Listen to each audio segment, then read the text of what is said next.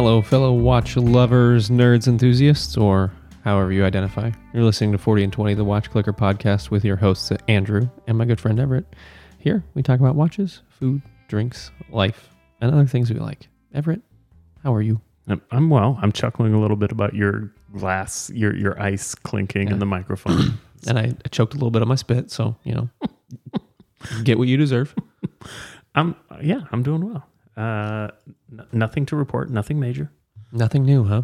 I'm sure. Do you not do anything anymore? Like, used to be you golfed and you ran and you did all manner of fun and entertaining things. And it seems like now you don't.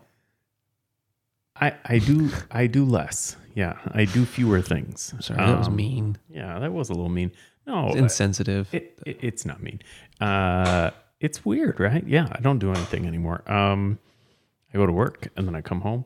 Bet you bill more hours, though. I do bill more hours. I've watched a lot more television. Makes sense. I've watched a lot more television.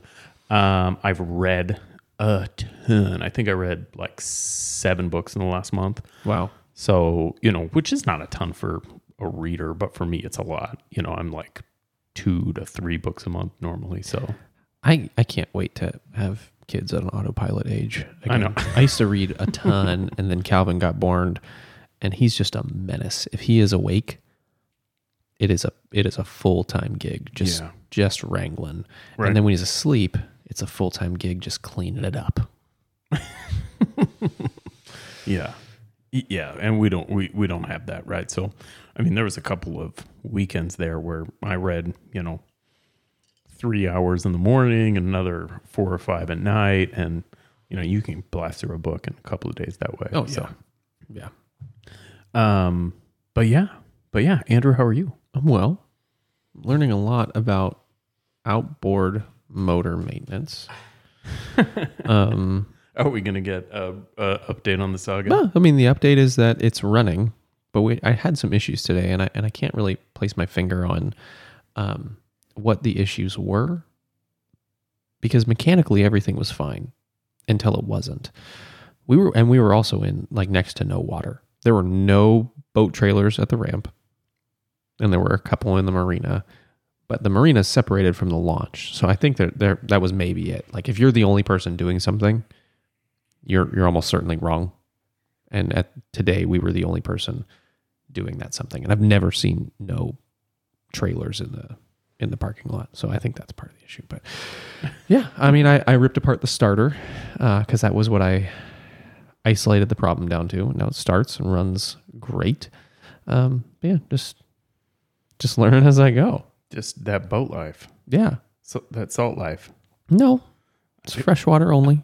But yeah, it's been certainly an experience and something that I maybe should have expected was going to absorb as much of my time as it does.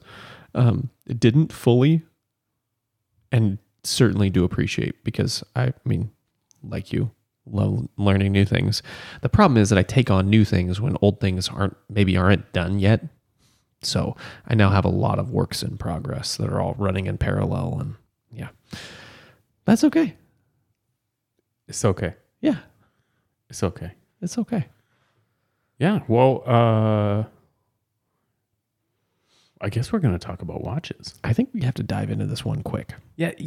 We're at 4 minutes now. We will talk about watches for approximately 45 to 50 minutes.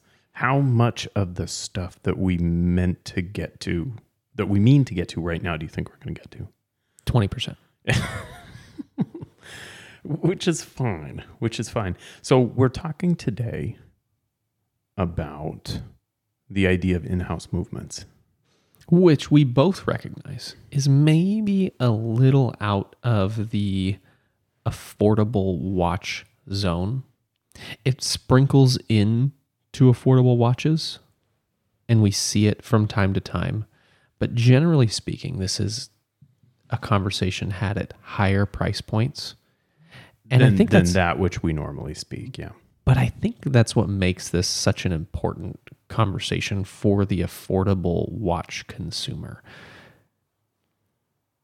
And I think we'll get to that lesson learned at the end. but or not. You know, we might not achieve it, but I think the bottom line is we put a lot of value on the term in-house, and it seems like this thing to be sought after. Like, oh, I need to buy this watch because they use an in-house movement. And I think today, part of our goal is to unfurl some of the thought of what an in-house movement is. Demystification. Yeah. Look under the kilt, as it were, and realize that it's maybe, at least to me, and maybe to you, maybe not as big of a deal as we make it, we being the watch world, make it seem to be. In some instances, I think it is a bigger deal than we give it credence for, but I think in most instances, it's a marketing term. Yes. Yeah. I mean, it's clearly a marketing term. I think that there's some history and background that I was maybe not super familiar with regarding, you know, the relative newness of the term in its current state. And I think having an understanding of that, you know, helped me kind of feel comfortable to talk about this today. You did a ton of research, and I appreciate you for it. I spent, I don't know, maybe 2 hours reading wholly new material on this topic. A lot of it was regurgitated between the articles, and I don't mean to say they were copying one another, but the sort of core tenets of what it means to be in-house is sort of the same no matter whose article you read. But, you know, reading different voices and different perspectives, different priorities was super helpful for me. I don't know that I've ever read quite as much as I have for an episode as I have for this one. I think I've done more research, but I don't know that I've ever just sat down and read as much. Because so much of this is opinion based, and we were, gridlocked for hours on our group text today talking about this idea of in-house. So first, a quick background, and it's going to be a very quick background, and it's going to miss a lot of parts. The general idea, and we've talked about this before, but I just want to freshen it up. The general history of the watch industry at large is very decentralized, where components of watches were made in different towns, villages, take your pick, and then they were all brought together for the finished piece. Yeah, you know, we talked a little bit about this in our Swiss made episode, right? Yes. Where there was this thing that happened in the 16th century where you had this sort of diaspora of, in particular, French Huguenots to Switzerland. Juggernauts. Yeah. And this sort of rebirth, as it were, of the watch manufacturing process by way of Swiss specialists, you know, now Swiss immigrant specialists, Huguenots in particular, and they kind of reinvented the way watches get made. There's this idea of établissage, which is literally turning watches into a cottage industry, as in the truest sense possible, people actually making various parts of a watch in their cottage, as it were. And how the Swiss kind of took over the world because they were able to make, you know, 20 times as many watches as England or France or Germany, just by way of having... They had effectively an assembly line decentralized across the countryside. Yeah. They just weren't all making it under the same roof, but everyone was making bridges, and this person was making balance wheels, and this person was making hairsprings, or this village was making these individual components that were all then brought together to make these different watches. So the history of watches is decidedly not in-house movements. It is in-houses. Yes. but not in-house. Certainly not your own. That's right. and the Swiss also, in the 19th century, revolutionized the industry again by way of the Ibaché, white label movements that are then shipped to companies who can finish the movement and finish it and market and use it as their own. That's a Swiss thing. So this isn't an episode on Swiss watches, but I think in context of this is the background. I think that's super important to what's happened here. Yeah, it's key. And we take that as the idea. That's the context that we're coming into this conversation on in-house movements with. That the entire, for the most part, history of watchmaking was dispersed. And everyone was using the same shit that was being made, each component in its own place, centralized, shipped out, maybe assembled, maybe not. So here we are in the modern era, in 2021. And the first thing I think we have to do in this conversation now is decide what an in-house movement is. Yeah. We've already had some arguments, not you and I personally, but within our group about what in-house means. And the industry doesn't have a definition. There's no threshold, right? This isn't Swiss made. This isn't American made. There's no percentage threshold for cost, production, manufacture that a product has to meet in order to achieve that stamp. No government is dictating standards. There is no regulatory body who has decided what in-house, air quoted, you may have heard it in the tone of my voice, what in-house means, which is maybe a problem. Or maybe not. Or maybe not. I think it is. Because in order for something to be used as a marketing term, we can't just be like Mad Men and Lucky Strikes. It's toasted. That doesn't mean anything. There has to be some meaning behind the language that you're using to espouse value, I think. Yeah. I don't disagree with you on a fundamental level. I think that we also want to feel comfortable. We want to feel comfortable with terms and phrasing, and we want there to be a simple jargon. And I think that this is an example of where there's maybe not a ton of value to simplification of a phenomenon or a process, or, we've yet to talk about any details, but maybe you at home can tell I've got some reticence just even to enter into the subject, because I think sometimes what people want is neither available nor would it be beneficial. And this is one of those situations where I'm increasingly of the opinion that having a strict definition for what would be meant by in-house could not be extremely valuable and could likely lead to crummy results. But maybe. So what are give us some examples of what we could call in-house. I've distilled it down to 4 distinct groups that could be in-house. Number 1, true in-house. And you see this in luxury brands, mega brands, and Unobtainium, the dude makes 2 watches a year brands. And it is manufacturing, assembly, like soup to nuts, done under that brand's name. Like the 7S26. Exactly.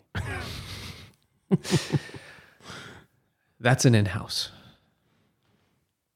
All of it done right there on site Maybe not on that same location, but all under the brand's umbrella. Designed, researched, manufactured. Yes.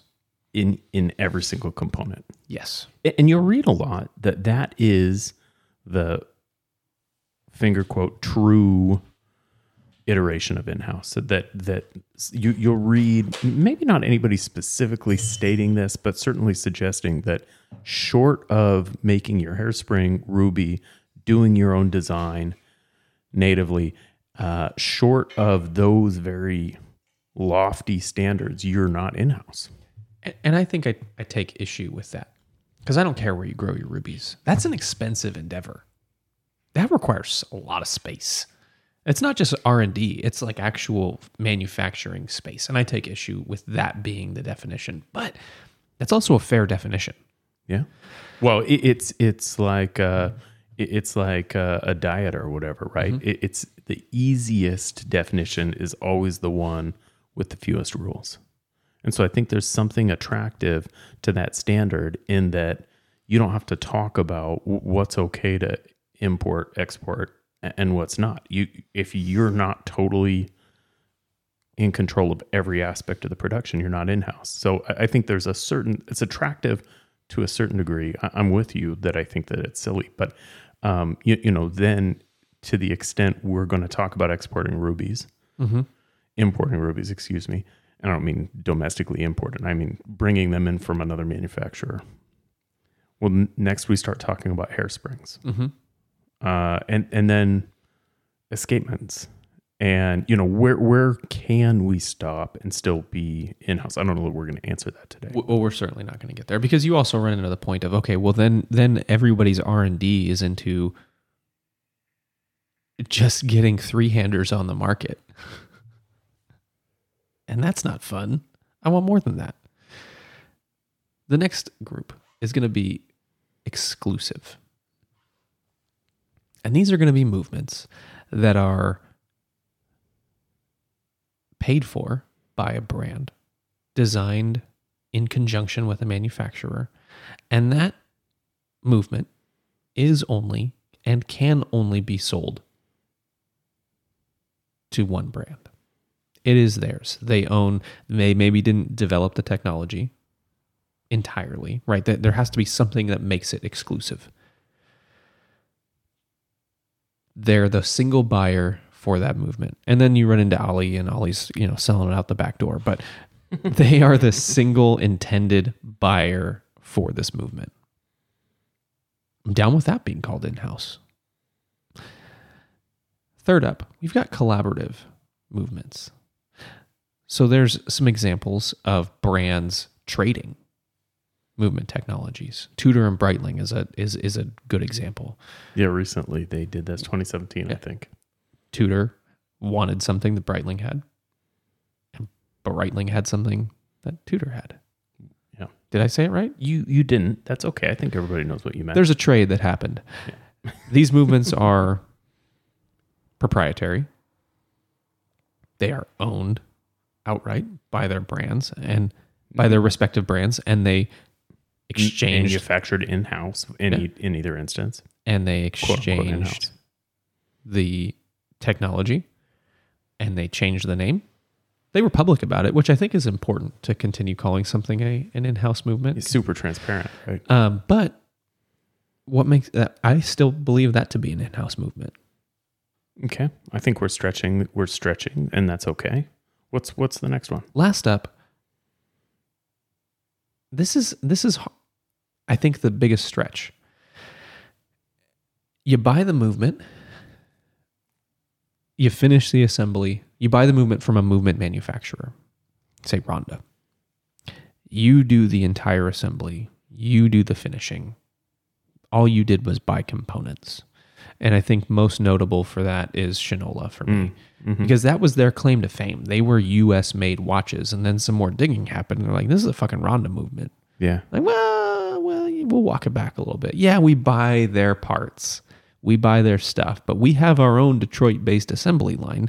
We build this thing out. We do the finishing touches. We make it. Yeah. But like everyone else, you have to have material to make things with. So is the issue that we bought material to build our watch movement, or is Right. the issue that we bought pre-made watch parts that you recognize as from another brand? And I'm willing to still call that relatively in-house, but that's the fourth category I think that we can find that's an in-house movement, because I think just stamping the rotor is not an in-house movement. Yeah. Yeah, well, maybe, so we've identified 4 sort of potential categories. Yes. We should talk about that real quick. Maybe we can dispose of something quickly. You know, I think Monta uses the Sellita 330, the SW330 for their movements. They put a custom rotor on it. It's an SW330 with a custom rotor, and maybe I'm missing something. But it's renamed. Why? What did they do to rename it besides a custom rotor? Right, I can't remember what they call it. They call them their M calibers. They're an M22 and an M23, and so what Monta's not doing is saying this is an in-house movement, and actually I think Monta's relatively transparent about what they're doing, maybe having learned lessons from some other brands over the years. They're not suggesting it's in-house, but they renamed it, which kind of gives the illusion that it is. Yeah, it gives it to an uninformed consumer. Norcane is another company. They've got what they call a manufacturer caliber, and I think that they may be stretching the limits of that phrase, doing essentially the same thing as Monta is doing. So, yeah, for all intents and purposes, we're going to not say that's an in-house movement, because it's not. It just isn't. But that's one of the categories that is a proclaimed. That's why I kept that as a category, because it's a proclaimed in-house movement. Yeah. And so they're not proclaiming their movements are in-house. And I think at least in those 2 instances, Norcane and Monta, I'm perfectly satisfied with their transparency in that regard. You, I think, take umbrage with sort of having a caliber designation, an in-house seeming caliber designation.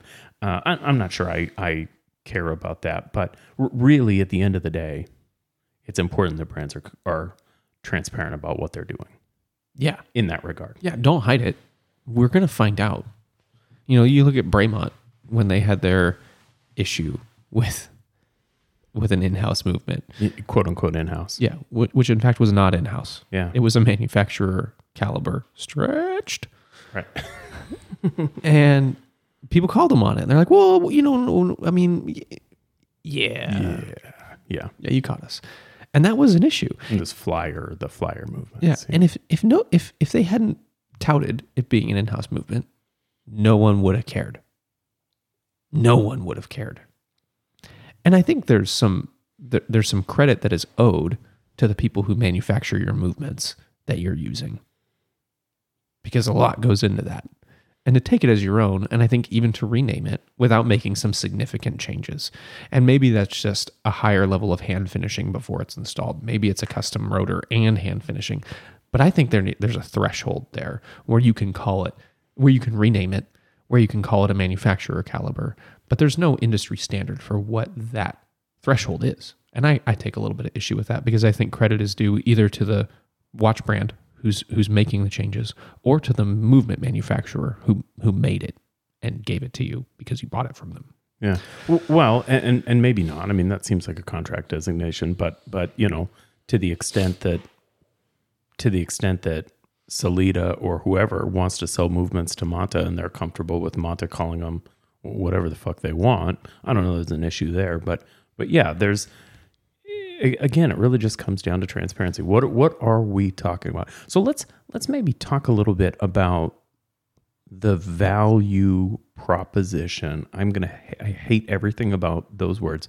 The value proposition of in-house movement. So again, not talking about We're talking about category number 1 here. Talking about category number 1.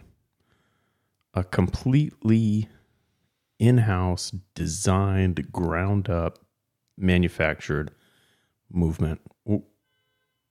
What's the value proposition here? Expensive. So that says to me anti-value proposition. So I think the first thing is it's exclusive. It is inherently luxurious because the brand, Like the 7S26. just like that, because the brand that you bought it from is the single source for it. The brain power, the manufacturing processes, everything about that watch, that brand doesn't just stand behind and believe in, they built. And I think there's something there. It's not take your pick of brands using any third-party movement where they can say, oh yeah, you know what? Sometimes these movements have issues. We'll cover it for you. If your tourbillon fails, that brand is going to take that shit personally. Or not, but yeah. I think so. I mean, Yeah. but I think if they stand behind every step from that case being milled to the filing, the hand filing on your rotors, they're going to take their failure personally. Like, I think the customer service that you should expect from that, based on the exclusivity of everything about that watch came from that company, I think that's cool. There's something there.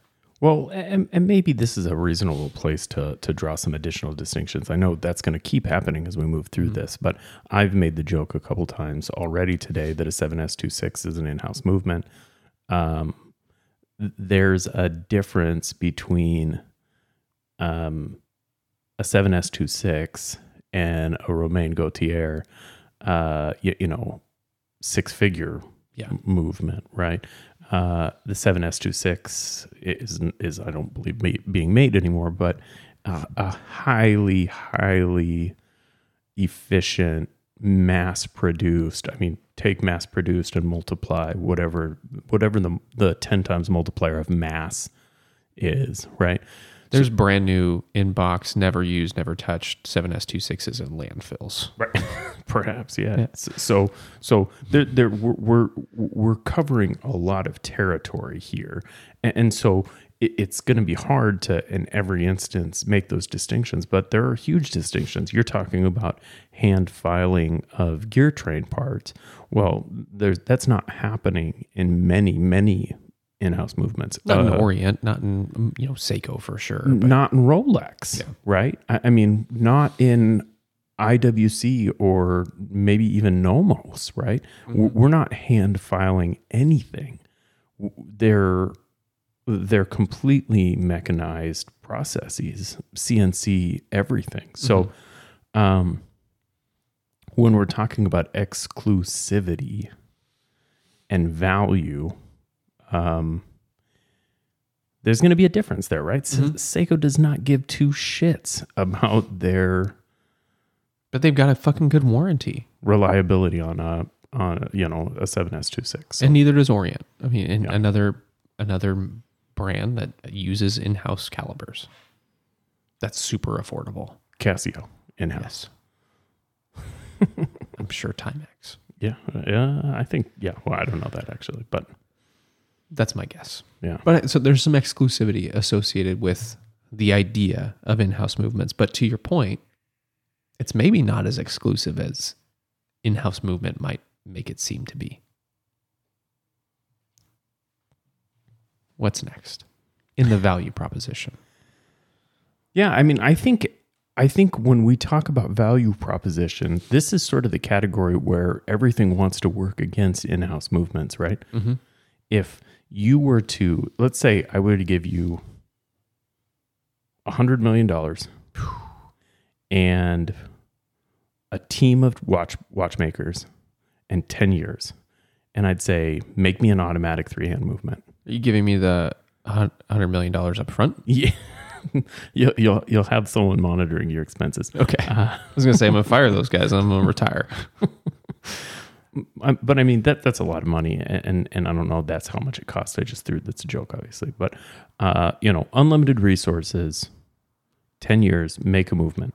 You are, at the end of that period of time, probably going to have a movement. You could do it theoretically, maybe not you, but No, certainly not me. My team of engineers who work for me could, though. that's right. It's doable. That is a doable. You could, from the ground up, completely new, redesigned, in-house manufactured movement. You could do it.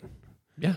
Is that movement going to be more or less reliable than a Miyota 9015? Arguably less, because it doesn't have... Not even arguably. Well, No. I mean, you never know. I mean, maybe my engineers are geniuses. Maybe I've got BachTalk engineers on the job, but there's not the body of work to demonstrate that it is as reliable. And even if one piece or all the pieces are just as, if not more reliable, you're not going to have the same availability of parts. You're not going to have the ability to be repaired anywhere in the world. Yeah. Any watchmaker in the world can do simple repairs or regulate or service a Miyota 9015. Some of them maybe don't because they don't want to, but it is something that any watchmaker will have seen, will have touched, will have ripped apart. Probably dozens of times in watch school. Meanwhile, the Andrew Caliber 1 is not something that any of them have ever going to have seen. And furthermore, they will never see it until they do. And they're like, I'm not fucking touching this thing. I don't know what it is. So Yeah. that is a fundamental problem with in-house calibers, is that unless they're based on some other engineering, some other skeleton, you're going to have trouble there. Because there's a million ways to do that. Yes. There are a million ways to make a watch movement. Maybe more than a million, I think. It's cost prohibitive, Yeah. as evidenced by Oris's Caliber 400. So, Hodinkee did a limited edition release this last week, and they did it with Oris, and it's a 65 diver watch. It's $4,000, and Hodinkee did something, and it's expensive, and people lost their shit, as is normal. And they lost their shit for a number of reasons. One, it's a $4,000 65 diver 65. What do you call that watch? Diver 65. It's an Aura 65. That's what I call it. So, that is a direct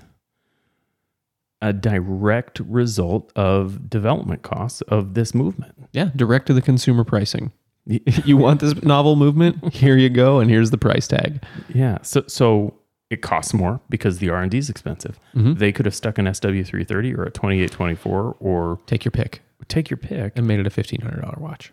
Yeah, that's right. Probably even less. Yeah. Yeah. I don't know what the normal 65s have in them, but I think they go like 2000-ish new. But yeah, it's $2,000 plus of movement right there. In that cost prohibitive vein, there aren't new brands coming out there showing up to market with a new movement. Not a lot. I mean, we've got like Cameron Weiss, I think, is a great example of someone who is doing a movement. Maybe it's based on something else. I think a Unitas movement or something, but Cameron Weiss is doing new movements. But he's an established brand. Yeah. Has been for some time. Has some capital there to be able to do that. Some of the most exciting brands that are in our world of watches right now, if we told them you can't come to market without a novel movement, they don't go to market. They never make it. The retro magic never sees the light of day. Yeah. I mean, Jonathan's really benefiting heavily from Seiko's R&D. He's able to bring these extremely cool, extremely accurate, inexpensive watches to market We're benefiting. because of Seiko's R&D. Yeah. And Jonathan's paying for it, and ipso de facto, we're paying for it. But he's riding the shoulders of what Seiko has accomplished and has been able to sink into research and development. So an out-of-house movement really puts a fire to design innovation, to furthering other aspects of this industry that aren't specifically movements, because I'd be okay with a dozen movements in the world. The movement isn't what is the selling point for me on the watch. I will not buy a watch because of a movement, but I won't buy a watch because of the engine that's in it. You know, one of the articles you uncovered for this, and we'll link to it in the show notes, but Jack Forrester of Hodinkee fame, obviously, published an editorial on in-house movements a few years ago. I think it was last year. And maybe 2 years ago, yeah. I mean, you know, say what you will about Hodinkee. I know a lot of people are not fans of Hodinkee for whatever reason. I think Hodinkee is just one of the best publications on earth. I'm really, truly a fan of Hodinkee. And for me, Jack Forrester is the guy. I love Jack Forrester. I think that he's charming. I think that he's funny. He's incredibly knowledgeable. I mean, that guy knows he's forgotten more about watches than I'll ever know, as the saying goes. Us together combined. That's right. Yeah. But he really hits the nail on the head on this topic. And again, we'll link to it, and feel free to read this article because it's really good. But he breaks this down with a level of nuance that I just don't think many people are even able to think in off the cuff. He makes some positions. He takes harder positions than I think either one of us today is probably prepared to take because of his knowledge. But he talks about in-house calibers and horology and draws some really important distinctions. There are different goals. The goal of a Valjoux 7750 is significantly different than the goal of some high-end Haute, handmade, in-house chronograph caliber. And the in-house caliber is going to be better objectively. It's going to feel nicer to use. It's going to be snappier. Perhaps not more reliable. There will be 3 of them. Way more expensive. And we're not talking about, we're not talking about $500 versus $100. We're talking about 100 times that. Yeah, right? we're talking about 100,000 versus 100. But the goals of the two things are different. And it's a really important thing to note in this conversation that if your goal is economy and production and scale, the 7750, as you know, the 7750, I just think was such a cool movement. I dig it. I know it's fat and chunky and it's got a booty, and I'm wearing a 7750 right now. I just love that movement for any number of reasons. It just really speaks to me. The soul of that movement speaks to me. With that said, that is not intended to be haute horology, right? That's not the intent. That's not the goal. If the goal is art, look elsewhere, my friends, because art, this watch is not any aspect of it, this movement, this watch. So he's drawing this distinction, and I think it's really important to acknowledge that there are different goals, and more so to acknowledge that there are different priorities.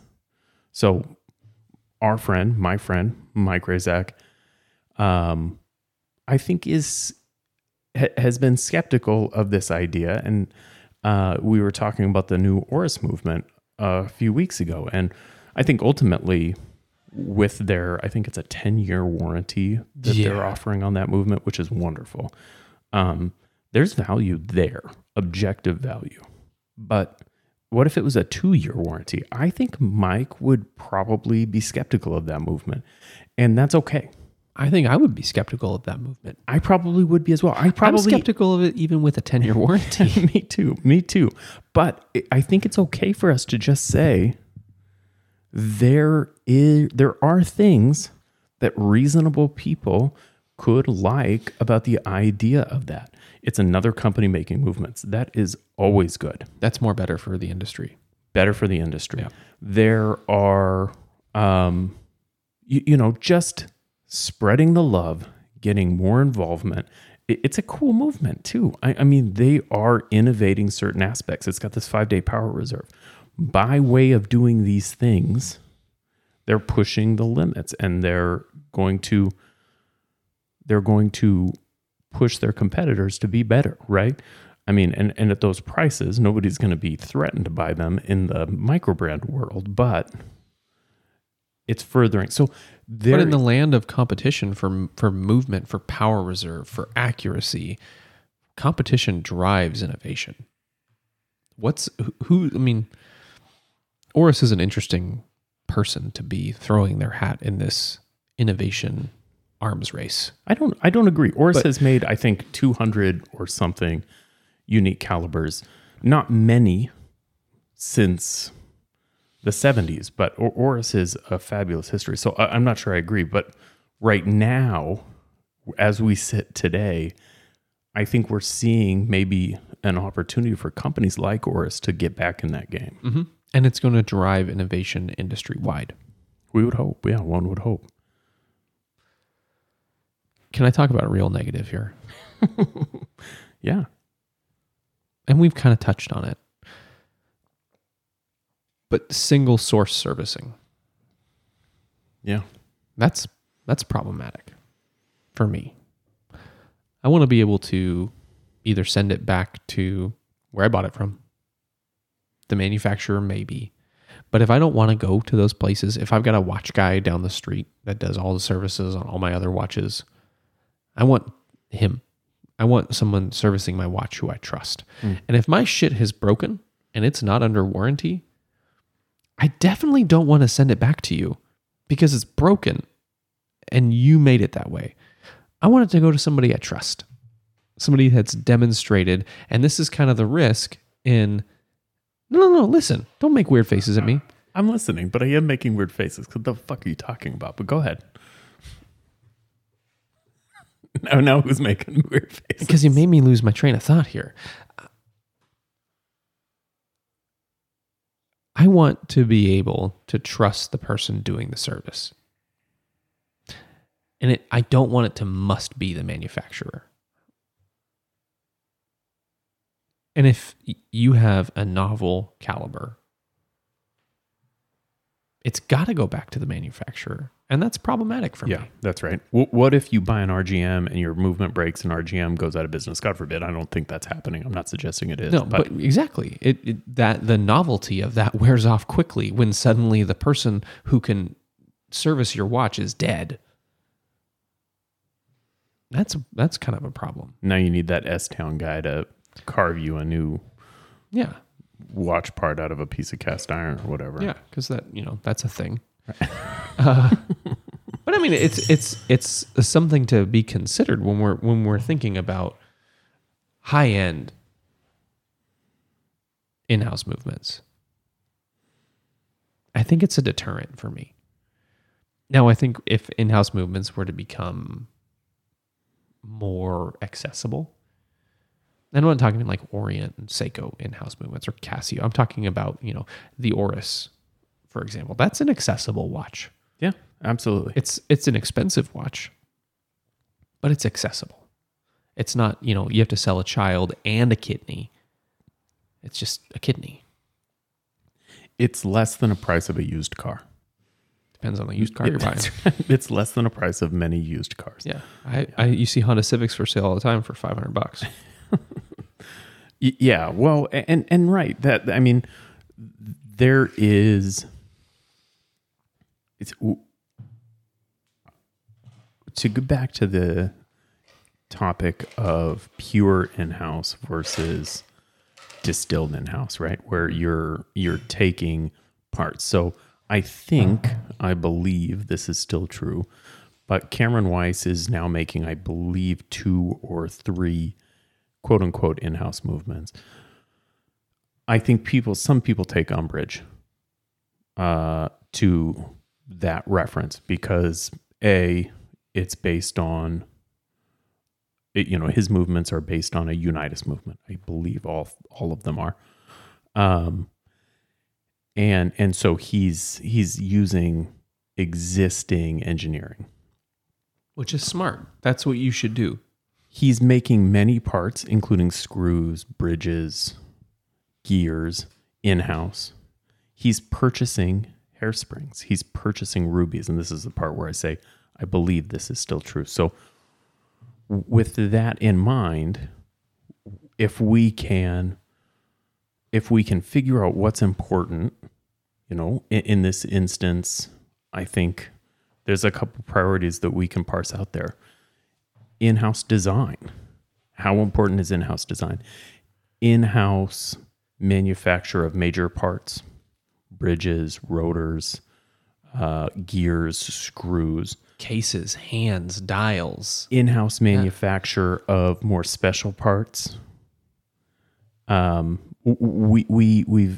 think those are three things that we can sort of focus on, and without setting any clear rules, it gives us an opportunity to kind of explore what's important. Now, if I buy some sort of Swiss ETA module or Swiss ETA Ibache, and then put a modular component on the top of it, maybe a trivial or maybe a truly unique complication, and I've done something really special and I hand finish it and do hand chamfering and Anglage.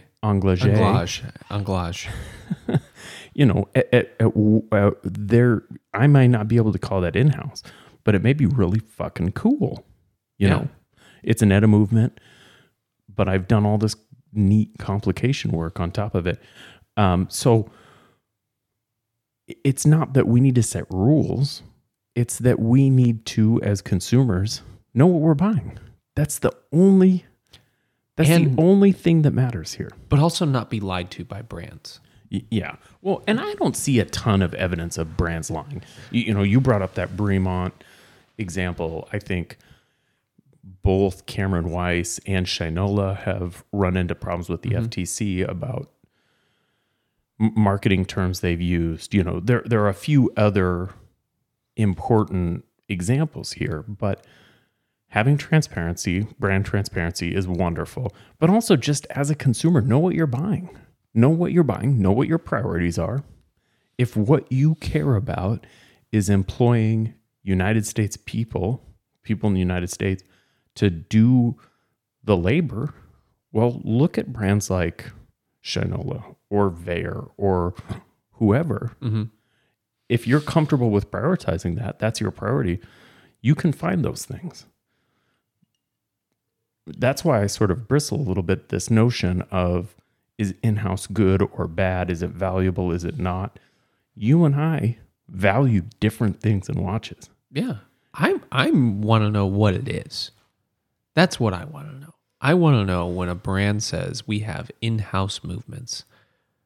I want to know what that means. And there's a lot and a very wide range of definitions industry-wide that you go from Shinola, they're transparent about the fact they buy Ronda movements disassembled and then they build them out. Yeah.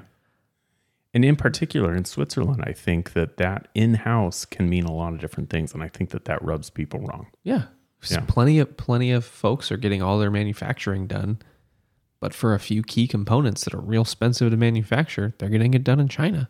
I read something today. So the McLaren F1, fastest naturally aspirated production car ever made, still today, the fastest naturally aspirated production car ever made. $1 million when they sold, I think in 92. They're auctioning for 20 million. Every year one gets auctioned off for 20 million. I mean, it's just this. That's a good investment. Right. It's this vehicle that is one of the top 5 or 6 best production cars ever made. And they didn't make a ton of them. I think only 300 of them or something like that. There aren't limited edition cars, Everett. Right. But this car uses a BMW movement. I was going to say movement. BMW engine. Caliber. And this is the thing that I actually took note of today, and I thought was just incredible. The tail lights on a Oh, yeah. McLaren F1 are Partsman tail lights, and they're from a 1980s bus. There's this bus that I think is Like a Yellowbird? yeah, it's like a passenger bus, like a tour bus. Okay. I believe they're German. Coaches. Coach, yeah. And the taillights from the McLaren is a parts bin taillight from this bus. It's the same part. And it's okay, right? Yes. Everything else on that vehicle is meticulously engineered and designed from the ground up. I think that the reverse mirrors on that are from something else too. I'm going to put those taillights on my truck. Yeah. Yeah, right. Because they're the McLaren taillights. They also happen to be from a bus. So, you know, is that important? Does it matter? Does it matter where the rubies come from? So there's two schools of thought. So Are they natural or synthetic rubies? That's important to me. yeah. You know, does that either mean it's way less important, or does it mean that maybe these like middle of the road sub like 500 or, you know, sub $2,000 in-house movements don't provide a tremendous value? You know, there's a few companies, Nomos being one of them, that makes really, really wonderful, almost entirely vertically integrated in-house movements. And they sell them for like $2,000. It's impossible. The what whole they're watch, doing. Yeah. not just the movement, the whole fucking watch for $2,000, which is crazy. It's crazy. And they're truly in-house. I don't know about rubies, but I know like their escapement mechanism, totally engineered. I think they may be using like Navarox hairsprings. I'm not sure about that, but That's for love of the game, man. you know, they're really doing this stuff in-house, and they're inexpensive, but then No, they're not inexpensive, but they're accessible. relatively inexpensive. And then you've got the $200 Seiko movements, which is just a byproduct of scale, right? Yeah. Same with Orient. Same with Timex and Casio. It's just a byproduct of scale. And so is there a ton? So if I've got a choice between a Miyota 9015 and an Oris 400, caliber 400, is there value? Or let's say the Powermatic, right? Or whatever that movement is. You know, those may be more comparable. Is there value? I'm losing money for something that's probably going to operate very similarly and maybe not be a ton prettier. The caliber 400 is an attractive movement, but it's not like So is a Solita. highly hand finished or anything. Yeah. It's fast pennies or slow nickels. Yeah. Yeah. Like really slow nickels or slower dimes.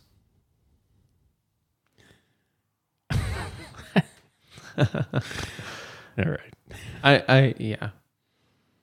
There's something there. There's something to an in-house movement, a vertically integrated, a brand who's willing to not just design a watch, but reinvent the wheel.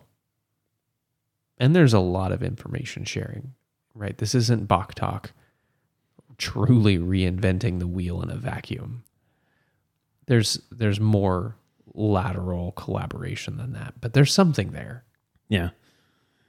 I just want brands to tell me what's there.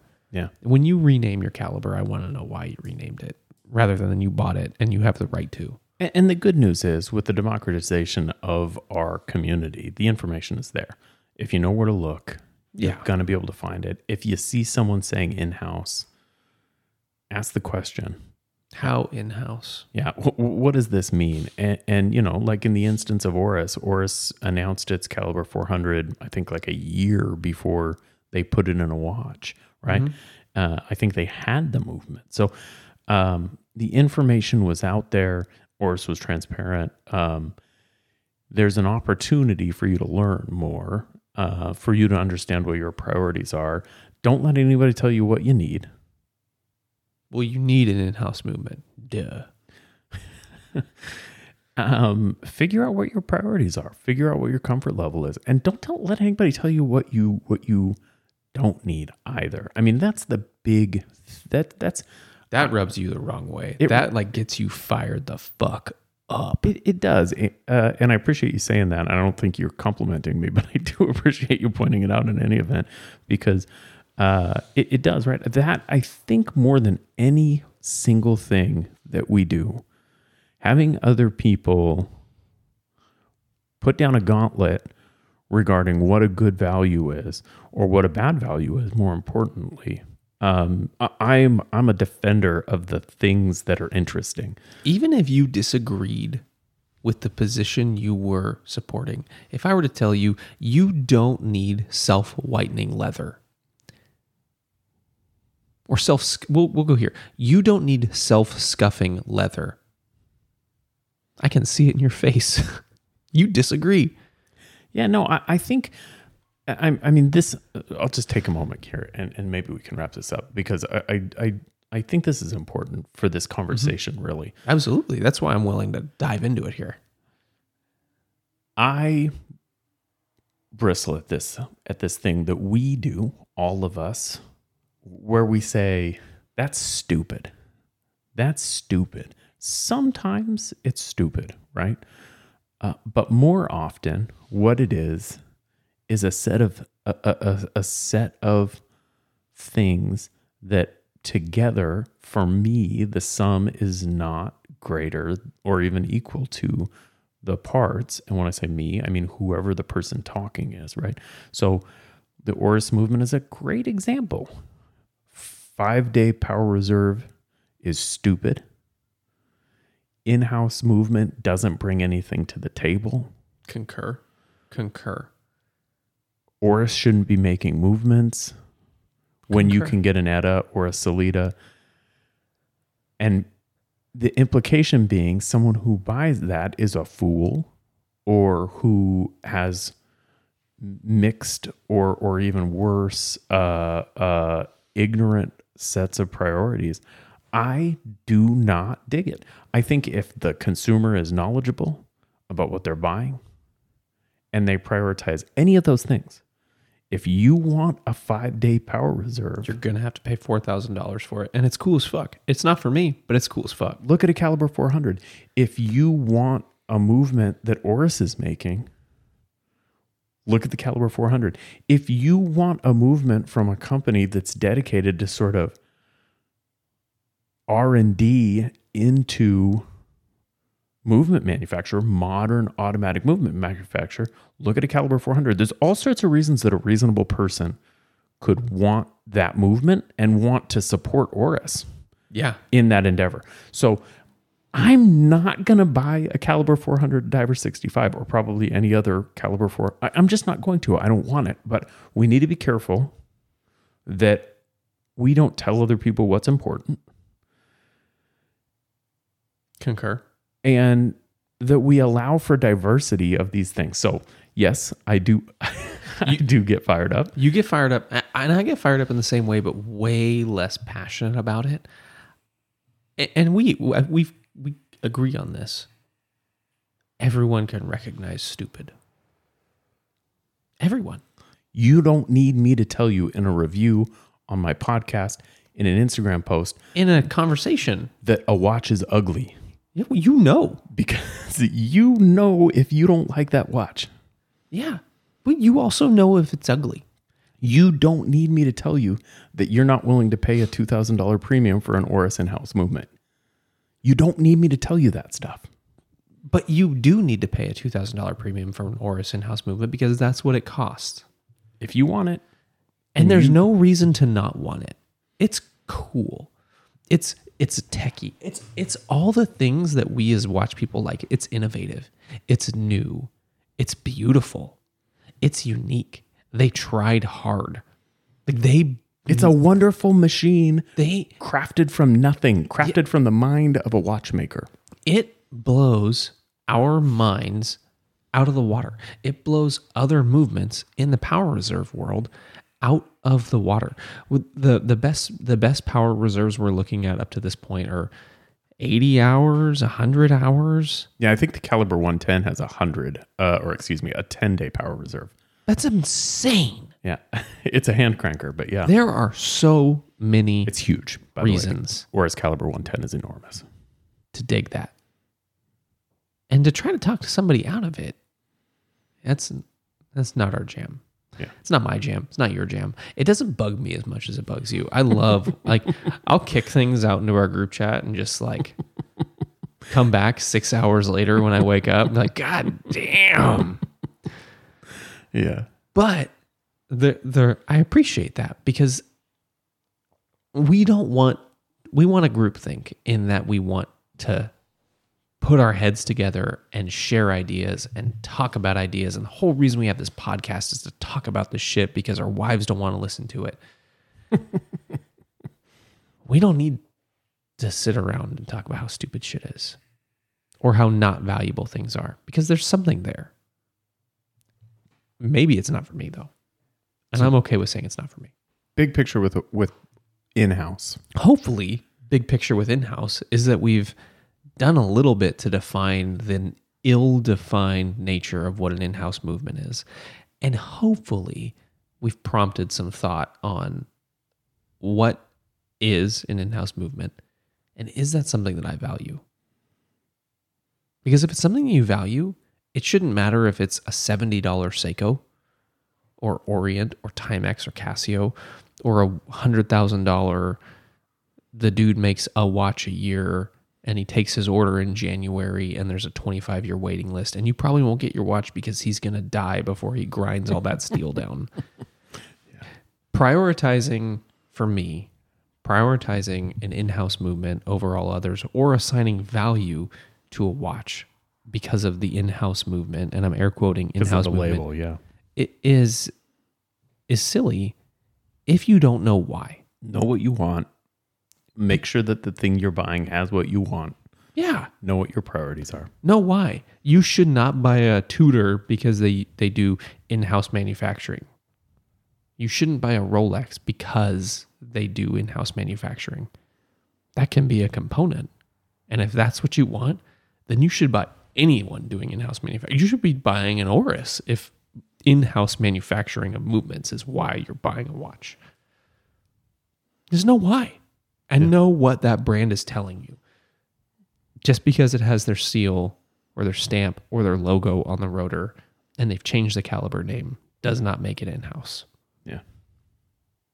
And a El Primero powered Daytona is still just fine. Yeah. Yeah. And maybe more expensive. Because when did Rolex move away from Zenith? They moved away in 2006, I think. Recently. Yeah, pretty recently. Yeah.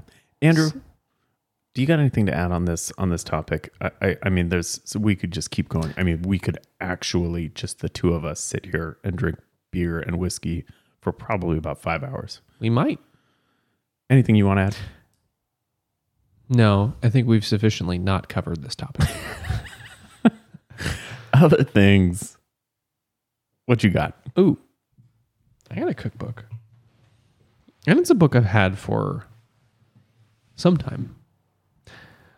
And I'm gonna tell you about the cookbook, and then I'm gonna tell you about my favorite recipe, which I've made some tweaks to.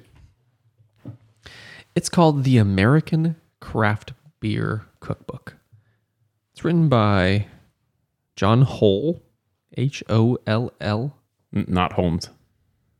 Nope, and not Hole. Can't be Hall. That's not what an O sound makes. It's got to be Holl. I'm wondering what the origin of that name is. With a foreword by Garrett Olivier, an American Oliver. It is a compilation of 155 recipes from brew pubs across America. And let me just, I'll give you a couple examples. So they go state by state. They've got, I believe, something from all 50 states. We're gonna highlight Oregon because I don't care where you guys live. We're gonna get to the O's. It's nicely indexed, so you know state by state. This is happening in real time, people. In Oregon, they've got the Caldera Brewing Company, in Ashland, Deschutes in Bend. Great. They've got several of the Deschutes locations in Bend. They've got Full Sail in Hood River, Ninkasi in Lame. Eugene, Oakshire Ninkasi, in good. Eugene, Oakshire, good. Pelican in Pacific City, Wonderful. Rogue in Newport, Standing Stone in Ashland, Upright in Portland, and Widmer in Portland. My favorite recipe in here is the cheddar ale soup. And you might think, oh, beer cheese soup is super easy. My favorite recipe in here is cheddar ale soup. It's from O'Fallon Brewery in O'Fallon, Missouri, for those of you in Missouri. It's super simple. It's exactly what you'd expect of a beer cheese soup. Butter, flour, milk, broth, cheese, garlic, and beer. They use an O'Fallon smoked porter. Ooh.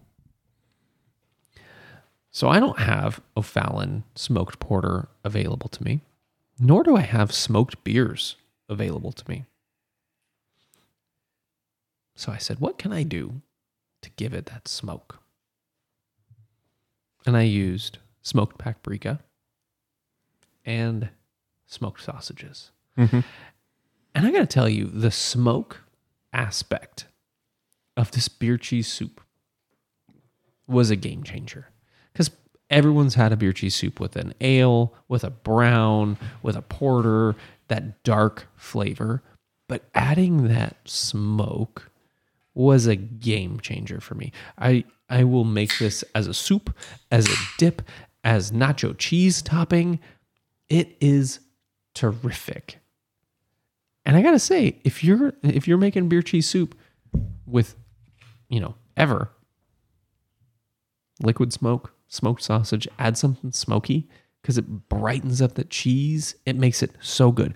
But this craft beer cookbook, I've made, 2/3 of the recipes in here. And, some of them are like cheese pizza. I don't give a shit about your cheese pizza. I don't care if you use beer in the dough. I'm not going to make it because I'm just not going to I'm not going to do that. Everything's easy because it's all restaurant food.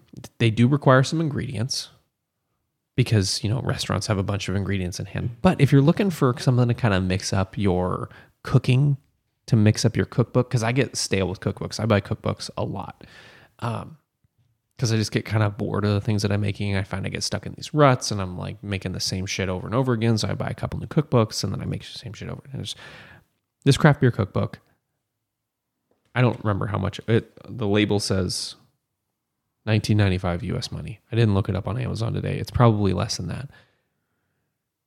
If you like cooking with beer, which I like, because I get to drink half a beer and then put the other half in the recipe and feel totally guilt-free about drinking the next beer. Because that's still my first beer. Exactly. That first beer doesn't count because half of it went into the food. Check this out. They've got great recipes. The beer cheese soup is my favorite, but everything else has been terrific. Amazon link in the show notes. Yes. I have another thing. Do me. I don't think I've had a show for a couple of weeks because I think I got a little tired of talking about shows. Couldn't you've been watching a lot because you're, gimpy. I'm gimpy. Apple TV. Oh, Apple TV. So I don't own an Apple TV device because I'm a Roku man for no good reason. I just bought a Roku and then now you're brand loyal. You'll never go without a Roku again. Maybe. I'm a Fire Stick guy, so let's fight. Right.